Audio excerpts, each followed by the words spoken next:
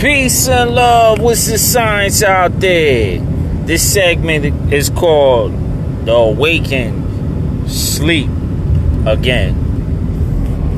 And in life, man, you could awaken up to a lot of different things or realities, or come to grasp or come to grip in terms of certain things that you've been through in your life.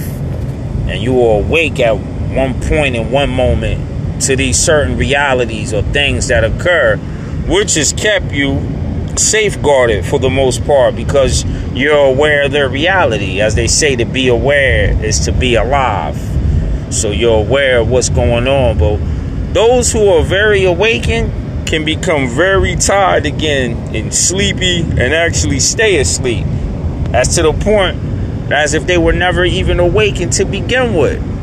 I've ran across a lot of people out there. I find myself being awake at moments and then going back to sleep.